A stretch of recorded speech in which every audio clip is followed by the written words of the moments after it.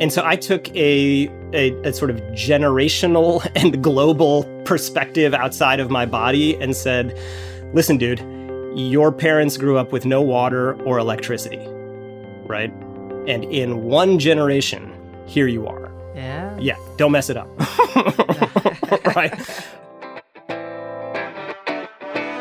On this episode of Access and Opportunity, we welcome entrepreneur Sanjay Sharma, founder and CEO of Marginal Media Works, a multifaceted media brand focused on genre storytelling from marginalized voices. Sanjay's experience is one that is unique to his upbringing as a hip-hop and movie-loving first-generation immigrant. His ventures have focused on underserved communities not represented by mainstream media. In this episode, Sanjay takes us through his eclectic journey from lawyer to screenwriter to CEO and how he continues to advocate for the unheard stories in the margins. Come on and join me for the ride. Sanjay, thank you so much for being here with us today. It's a pleasure to have you on the show, and I can't wait to jump in. I'm so excited, Carla. Thank you for having me. Longtime listener and fan. Let's talk about your journey. Baton Rouge, Louisiana. Now, when I read the back part of your resume, I said, okay, that makes sense. But then I said, Baton Rouge, that's like me coming from Jacksonville. Talk to me about how do you get from there to here, my friend? Fellow Southerners. Yes. So like many immigrants, it's a funny story. So I was actually born in India, and we moved to Baton Rouge of all places in the late 70s when I was very little. And when we moved there, there was not that many Indians in the city, as you could imagine. And so it was early lessons in code switching, early lessons in cultural fluency, early lessons in entrepreneurship and hustle. It's an interesting place. My folks still live there, and we try to go back every year. So I love it. Wow. Yeah. Wow. Okay. So I think I know the answer to this, but what influenced you to become an attorney? Ooh, circuitous path to becoming an attorney. So never really wanted to be an attorney. Didn't set out to do that. I grew up really much more interested in film, television, music. I learned, English basically by watching TV, and Wow. film and filmed entertainment, popular culture was really kind of impressive on me. I grew up in a very film-centric family. Indians generally, not to stereotype, love movies. And when I was 14 or 15, a guy named Steven Soderbergh was shooting a movie in Baton Rouge called Sex, Lies, and Videotape. Oh, I remember that. Yeah. And so I went to the set and just checked it out. And after that, I thought, that's what I want to do. So I moved to New York City for college and really went there because of guys like Spike Lee and Ang Lee, and it was the epicenter of hip hop. And by the time I finished school, basically had a crisis of confidence and a crisis of capital. The film school was amazing. I was fortunate enough to go to Columbia. Most of my peers were affluent kids from Manhattan or Los Angeles. Mm-hmm. And when people were talking about raising money for their first films, and I asked the impolite question, how one goes about doing that, the answer 10 times out of 10 was you ask your family for the money. That's right. They went to dinner with dad. That's it. Right. Yep. And so I took a sort of generational and global perspective outside of my body and said, listen, dude, your parents grew up with no water or electricity. Right. And in one generation, here you are. Yeah. Yeah. Don't mess it up. Right. And so I thought, let me pause this. Let me explore other options that could create a little bit of a security, safety blanket or security for me and for the family. And I always grew up, very interested in politics and moved to Washington, D.C., got a job working at the Justice Department, worked for the Attorney General, Janet Reno, for a couple of years. This is in the Clinton administration. And that got me interested in law, went to law school, moved out to California, went to law school out at Stanford. And that was sort of my, entry into being a lawyer. Yeah, the reason why I asked you when I said I think I probably know the answer is because, as I like to tell people all the time, if you grew up in the South and you were of color and you were smart, there was sort of three lanes that people tried to push you in. One, be a doctor or a nurse. Two, be a teacher. And three, be a lawyer. Right. And if you didn't necessarily have some love of science, or if in my case you had a parent that was in education, you didn't want to, follow in her footsteps, then law was the one. And I too wanted to be a lawyer when I went to Harvard undergrad, and I was also a big fan of Perry Mason. But the main thing that you got at, Sanjay, is that in your mind, it was also a way to make sure that you could secure a certain lifestyle. And not only for yourself, but be able to contribute to the lifestyle of your parents, which is one of the things that push you in. It was very common sort of in that box, if you will. That's exactly it. And loved Perry Mason. And thought, if I can't be the guy making Perry Mason, then maybe I can be Perry Mason. Yeah, but that's interesting that you even thinking about the guy that, I mean, you had exposure that most people don't have just because you walked on that set. Yeah. So now let's talk about what got you into the in the entrepreneurial ecosystem. Obviously, being at a place like Stanford, being on the West Coast, being a lawyer, probably having the opportunity to work on some of those deals. So let's talk about that transition. So Stanford at that time, this sounds like 100 years ago. It's the late 90s. It's the birth of really call it commercial internet or the consumer internet. Yahoo was starting, Google was starting.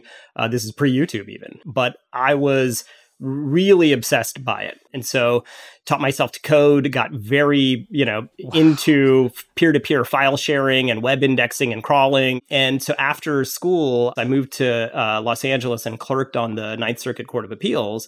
And it was the year that the court was hearing the Napster case. And so this idea of what technology at large, consumer electronics, and in particular the internet, was doing to the music business, I thought will surely happen in the filmed entertainment business, and thought that may be a path for me to get closer to the thing I've always loved, the movies, right? And so I convinced my Bay Area law firm to let me stay in LA and build a digital entertainment practice. Warner Brothers became my single biggest client very quickly. And within another year, the general counsel of Warner Brothers pulled me in full time. And so suddenly I was in the movie business. So I worked at Warner Brothers for several years. I always kept screenwriting on the side. Funny side story, I feel like I have to tell you since I'm a fan of yours. Oh, thank you. The first movie that my writing partner and I wrote was about a Black female banker in New York City. Oh, my goodness. And it was an action thriller. And we did the rounds to every studio, and every studio said, "This is amazing, but that character is not believable." They just didn't know, Sanjay. That's right. And so, anyway, so it was, it was we'd written it with Tandy Newton in mind, but it was it was a time, and unfortunately, and we'll talk about this, I'm sure, but not that much has changed. That's about 15 years ago, and that was something that every studio thought a movie like that can only be led by a white man, right? And so after a few years of working inside the studio system and trying and failing at writing, I thought, you know what? Maybe I am a guy who loves the movies, but not the movie business. It felt like the second organ rejection from this world. And so I looked at the things I liked doing just as a matter of day-to-day activity. And I think this is something I've always carried with me since then, is focus more on process and less on outcome. And you, at the end of the day, you got to be doing something that you actually enjoy doing every day, right? And it might not be in an industry you love, but you got to love the practice of doing it, right? And I remembered working as a young lawyer with technologists and early stage startup founders, and it was a blast. And it was a time in kind of young internet companies. The culture of Silicon Valley has definitely changed, but at the time, it certainly felt less hierarchical. It felt very dynamic, and it felt like best idea wins. But it felt more accessible than Hollywood, right? Wow. And so I quit. I stopped practicing law. I stopped writing. I left Warner Brothers. And I sort of humbled myself and started a new career as junior biz dev manager at an early stage startup here in LA, an ad tech that had just started and raised its small seed round. And I got the bug. Since then, I've loved startups. I've only worked in the startup ecosystem since then, so probably 15 years.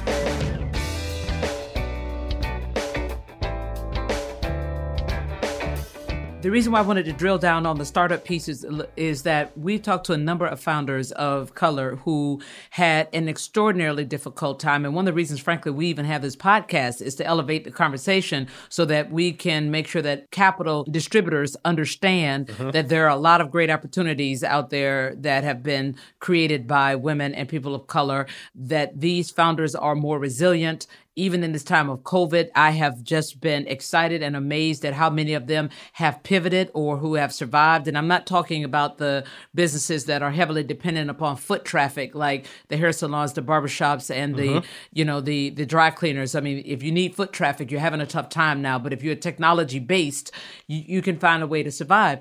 So talk to us about those early days when you said, I love the startup piece. To me, one of the toughest pieces, and what I hear over and over from entrepreneurs, is raising that capital. Yep. So were there any advantages for you in any way because maybe they thought you were of Indian descent and using the big general stereotype? Let's talk about that.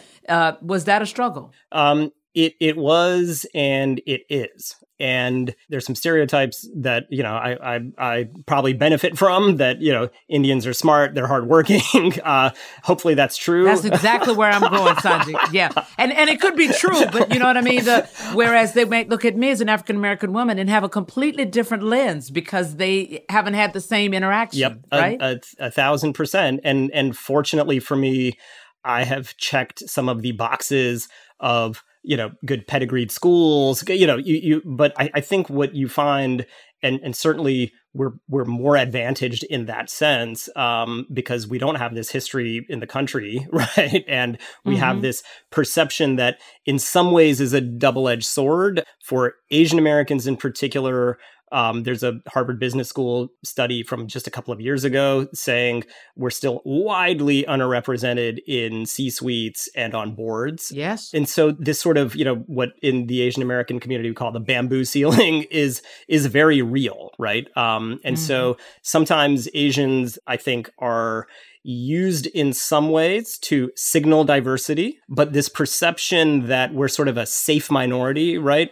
We won't push back. We'll keep our heads down. We'll do the work, and we won't cause too much trouble. One I think is obviously racist in nature. Absolutely. And two, ends up sort of holding us back because we're not really seen as principals. We're seen as agents, possibly. Yeah. The people we think of as visionaries in technology, the Mark Zuckerbergs, the Bill Gates, the Elon Musks, these are largely white men. There's very few Black, Asian, Latino founders that get placed in that category. And so I think it certainly hasn't held me back in a sense, in the same way I think it's fair to say for Black people, even if you went to Harvard, even if you went to Stanford, there's plenty of research around resume comparisons just by name, right? And names that are different or other, especially Black, just don't get the same treatment. But, I've always been very aware of that. But in my last two startups and in this third startup, I've had to sort of translate what people think of as niche market opportunities, whether that's video gaming, hip hop, or in this business, storytelling from people of color. I've had sort of two setbacks, right? One is explaining to people that these are actually outsized areas of opportunity. And two, that this Indian immigrant is the guy to do it. Yeah. So let's talk about how you did that. So let's go through your three entrepreneur ventures. I'm really keen to hear about how they came to be, the sale to Warner Brothers, and then the next two. Sure. The first company that I worked at in sort of a principal role with a few other folks, it was called Machinima. Machinima was the first YouTube MCN. So the first digital media company built entirely outside of Hollywood entirely off the distribution of traditional media companies, call it the cable infrastructure, and built on top of the internet, specifically and largely on YouTube. Mm-hmm. So we looked at this as an opportunity that was very much like MTV or the sort of key brands that broke out of the cable networks model. Your friend Bob Johnson's one, BET, right? Yes. These sort of, the idea that categories that mainstream media thinks are small are actually very big. And we thought video gaming was just such a category. There was a cable channel called G4 that always had relatively small ratings. And so mainstream Hollywood interpreted that data to mean that gaming was niche.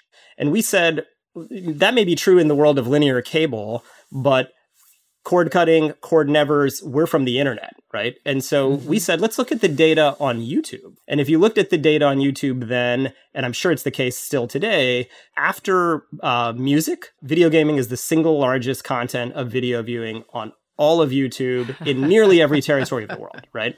And so we said, in our view, it's by definition not niche. It's massive. Yeah, that's right. They had no idea. They had no idea, right? And so it's a good example of using data and sort of fact-checking other people's data, right? Because the data they were using was Nielsen, kind of the traditional metrics of the media business, and we were looking at YouTube analytics, right? Yes. Google Analytics. And so we said, look, the consumer behavior is here. And so it was an amazing process and journey, but a lot of the first VCs we pitched couldn't pronounce the name. And then you'd spend 10 minutes trying to explain to them the name and what it means. It's a portmanteau between machine and cinema, machinima. And then they'd spend 20 minutes asking what video games you made.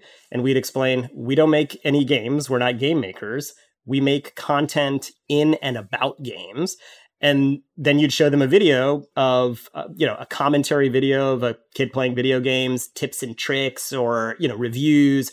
And people's eyes just sort of glazed over. And so finally, we were able to slowly raise little drips of capital. A dear friend and venture capitalist at Greycroft named Mark Terbeek was our first VC and was willing to bet on this thing and us as the team to go harness the opportunity. And, once you're up and running and once you're in a certain club, it's not easy, nothing's easy, but it becomes easier and easier to get tapped in to the further kind of networks in Silicon Valley that can back you. And so we eventually raised another round of financing from Redpoint Ventures, kind of storied Silicon Valley VCs, and then our largest round from Google Capital. And built the company from a few people in a little office in Hollywood to be a couple of hundred people, and eventually we're able to sell that business to Warner Brothers. So wow, good run. That is outstanding. and did your relationship with Warner Brothers, the fact that you could get in, you could make a call, you could get a hearing, that was important to the sale? Absolutely. Correct? So it's interesting, these networks, and I know a lot of your guests talk about, and you talk about the importance of networks and networking. It's something I've never thought I'm particularly good at. It's something I should work on. I'm not an intentional networker. I find it fairly shameless, right? I'm just not mercenary in that way, but I do love meeting people, and I do love connecting people with no gain in mind for myself. I'm just in that, good people should know each other and good things will come of it. And so I generally have tried to keep up good relationships with people I've enjoyed working with. And many of the people that I worked with at Warner Brothers were still there and were involved in our deal, or were able to make a phone call and say, oh yeah, we know that guy, right? To do the informal reference checking, right? And by the way, many of those people are still there at Warner Brothers. Wow. But before I go on to your next venture, I just want to make a playbook point for people, because I think the word networking is so loaded that many people, Sanjay, feel the same way that you do. But if you look at it as exactly the way you presented it, that you're curious about people, you like meeting people, there is something that feels good about connecting person A with person B, that is what networking is all about. But when you hear the word networking, it sounds like you have to do this intentional, inauthentic thing that's icky. And so as a good playbook point, it is really about connecting the relationships you have and making yourself a conduit so that you can create sort of a productive connection for somebody. Full stop. That's it. Love it. Love it. So let's take it from machinima to all deaf digital, because I want to connect back to the point you made earlier in this conversation about your aha in the 90s, that pop culture could actually change and influence our social environment, because that is so important today. So if you would take that aha and you're founding All Deaf Digital with how you're looking at today, that would be great. Absolutely. So All Def was an early stage company that we started in a similar paradigm, right? If you took the cable networks model, BET, Comedy Central, CNN, MTV, all these networks that when they launched, everyone laughed at and thought they were too small to be anything, and suddenly turned out to be massive sources of value creation. And Machinima was sort of a riff on that playbook, which was, let's do that, but in a digital media environment where people aren't really watching kind of traditional television. All Def was an extension of that thesis, but applied to hip hop. And the idea was pretty simple. Hip hop is arguably, I think it is, the single biggest driver of culture in the US and around the world. It's a category of music that mainstream Hollywood had sort of looked at and said, it is great, but is niche, right? Is a niche. And we looked at the data and said, if you look at the Billboard Top 20, any given day of the week, 15 to 20 songs are urban music. Right? That's right. That's right. Okay. Yep. If you look at the data of music streaming, the single largest category of music streaming on Spotify is hip hop. And so I looked at music, but really a culture around entrepreneurship, and importantly, an art form that had deeply ingrained in its ethos the ability to speak truth to power in a way that I still haven't really seen anything quite like it, and thought that if people think that's niche, then we've got a business to build, right? Because it's arguably one of the most ubiquitous things around you. Yes, and yes. It's in language, it's in slang, it's in fashion, it's in streetwear, it's in shoes, it's in how people greet each other. So the idea was pretty simple. Look at this form of music, form of art, form of culture, and lifestyle that it is so impactful around the world to not just Black people, but to everybody, right? The reason hip hop is the biggest category of music in the country is not because of the 10% of the country that's Black, right? Right. The numbers wouldn't work. That's right. And so I think, what we set out to do was try to explain something that to this day is hard for traditional media people and Hollywood to understand, which is that the creator or subject of content is not necessarily the limiter of the audience for that content, right? Like the idea that Black creators, Asian creators, immigrant creators can actually make content that wide audiences want to see is still something of a disconnect, right? So in Hollywood, people still think, they sort of do this logical fallacy that the creator of a certain product, their race, identity, sexuality is the audience for that product, right? And they never stop to think, well, for most of American popular culture, despite what it stole from American Black culture, was really white, but all of us had to listen to it. Most Western movies were really white. All of us grew up watching them, right? So they never applied. So how could the converse not be true? And why wouldn't the converse be true, right? Yeah. And so we built All Def up over several years.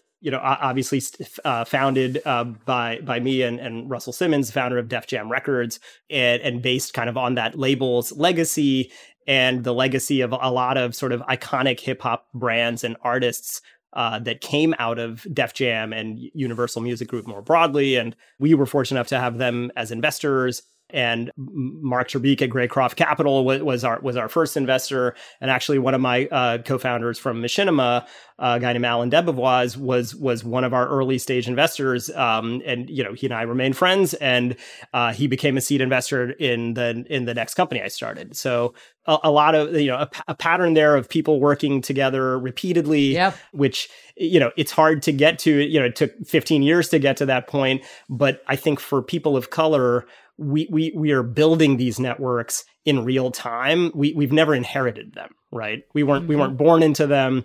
We weren't raised around them. And so, we're much later in our careers before we have networks That's right. that a lot of, prep school kids are born into. So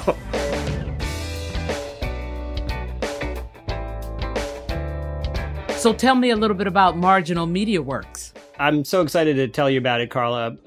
This is my third startup, and it's the thing I've sort of dreamed of my whole life. The name comes from a Toni Morrison quote, which is something like, "I'll hang out here in the margin and let the center come to me." And the idea was pretty simple. It's sort of twofold, and the name alludes to it. Marginal, from a cultural point of view, is this idea that fringe culture drives popular culture, right? Yeah. The coolest shit happens at the margins. Yeah. Yep. That's people of color, that's immigrants, that's subcultures, that's video gaming, that's streetwear, that's skateboarding, that's hip hop, right? All of these things that start with mainstream audiences thinking they are small and end up delivering wild, outsized value. So that's sort of one side of it. And then the other side of it is this notion from a consumer behavior or technology perspective. What I've always thought is so powerful and disruptive about the internet is the ability to overserve underserved audiences. And that in the world of the internet has become an engine for delivering outsized value. Categories that people think are marginal actually are wildly impactful. And so the idea was, I took a look at the sort of traditional media landscape and said, the movie studios are in a challenged world of continued reliance on big budget franchise tentpoles that require theatrical distribution. Have to be big, right? The biggest movies in the history of filmed entertainment. And they have to open on 4,000 or 5,000 screens in the US. They have to be global, and they have to be franchises. And that if you look at the ticket sales in the US have been declining over the last 20 years, 18 years, steady decline year over year. And most of that decline is coming from independent films, smaller mid-market movies, right? And so I looked at the technology impact of filmed entertainment. And several years ago, there was a company called Netflix that was jumping into the original content game. And I thought that's going to work really well for Netflix, right? Because they can make smaller movies that target audiences, and they don't care if those movies ever open in the US theatrically, right? They can measure and monetize these movies without regard to the sort of gold media metric of opening weekend theatrical box office, right? They can source and assess and value content with a fundamentally different mathematics, and they can promote and market and distribute that content in a fundamentally different way. Yeah. And so I said that will work. And as soon as it works for Netflix, a lot of internet companies are going to jump into the premium content game. Now, of course, that seems obvious. Netflix went from testing original programming to a $12 billion content budget and doing, 80 to 100 movies a year. Amazon obviously jumped aggressively into content. Apple has jumped into content. And sure enough, Disney, Warner Brothers, NBC, Peacock all started launching streaming services, right? Because the idea of going to direct to consumer suddenly is the only way I think those companies can see their way out of reliance on theatrical distribution. And if you looked at product market fit, I did a ton of demographic research around immigration patterns and just basic demographics in the US. And when you look at the composition of the country, most people refer to 2043, 2045 as this ominous so-called tipping point year when the country turns minority majority. But if you actually look at the millennial cohort and slice it in half and go below, so if you look at the biggest consumers of entertainment, young people, and the biggest influencers of consumer entertainment and creative class of younger people, that cohort is already minority majority, right? In 2020, kids under the age of 18 are minority majority. That's today, right? Yes, that's today. That's right. And so the idea for Marginal was create a vehicle for outsider voices, creating original IP and using popular storytelling formats and genres. Horror, thriller, sci-fi, rom-com, stoner comedy, right? Some of the most wildly commercial formats and the most wildly accessible formats around the country and around the world to build a new kind of media business and media brand. And that's what we've been up to. Wow. Wow.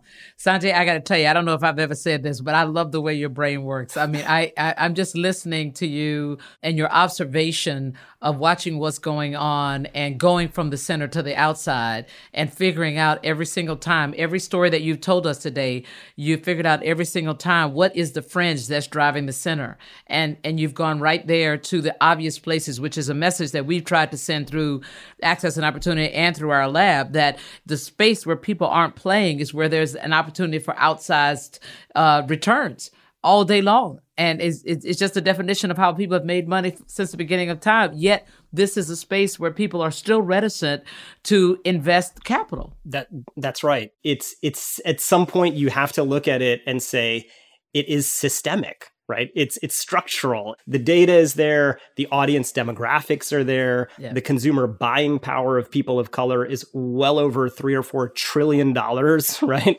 Yes. We over-index on film going. People of color, Black people, Asian people, Latinos go to the movies more than white people. This is all known. Yes. And so the idea, when I say, well, why don't we make movies with these storytellers that are diverse in nature and that are like Get Out, The Big Sick, but go way back.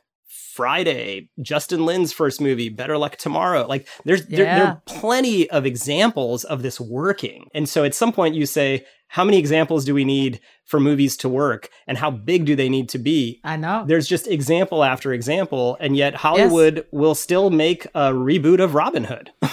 Yeah. I was thinking to myself the other day in preparation for this, and I thought about, you could look from the outside in that Disney got it because Black Panther biggest. Okay, before that it was Moana. I mean, I could go on and on in terms of Mulan just released, right? The Lion King, the first one. I mean, we can keep going. All of those had protagonists of color. But Sanjay, I could talk to you for another hour, but I certainly hope I get a part 2 with you because I think we could go and reveal some pretty good information for our listeners here. But we like to end with a lightning round where we get an opportunity to know a little bit about Sanjay Sharma, the man. So I'm going to ask you a few questions and you answer the first thing that comes to your mind. Are you ready?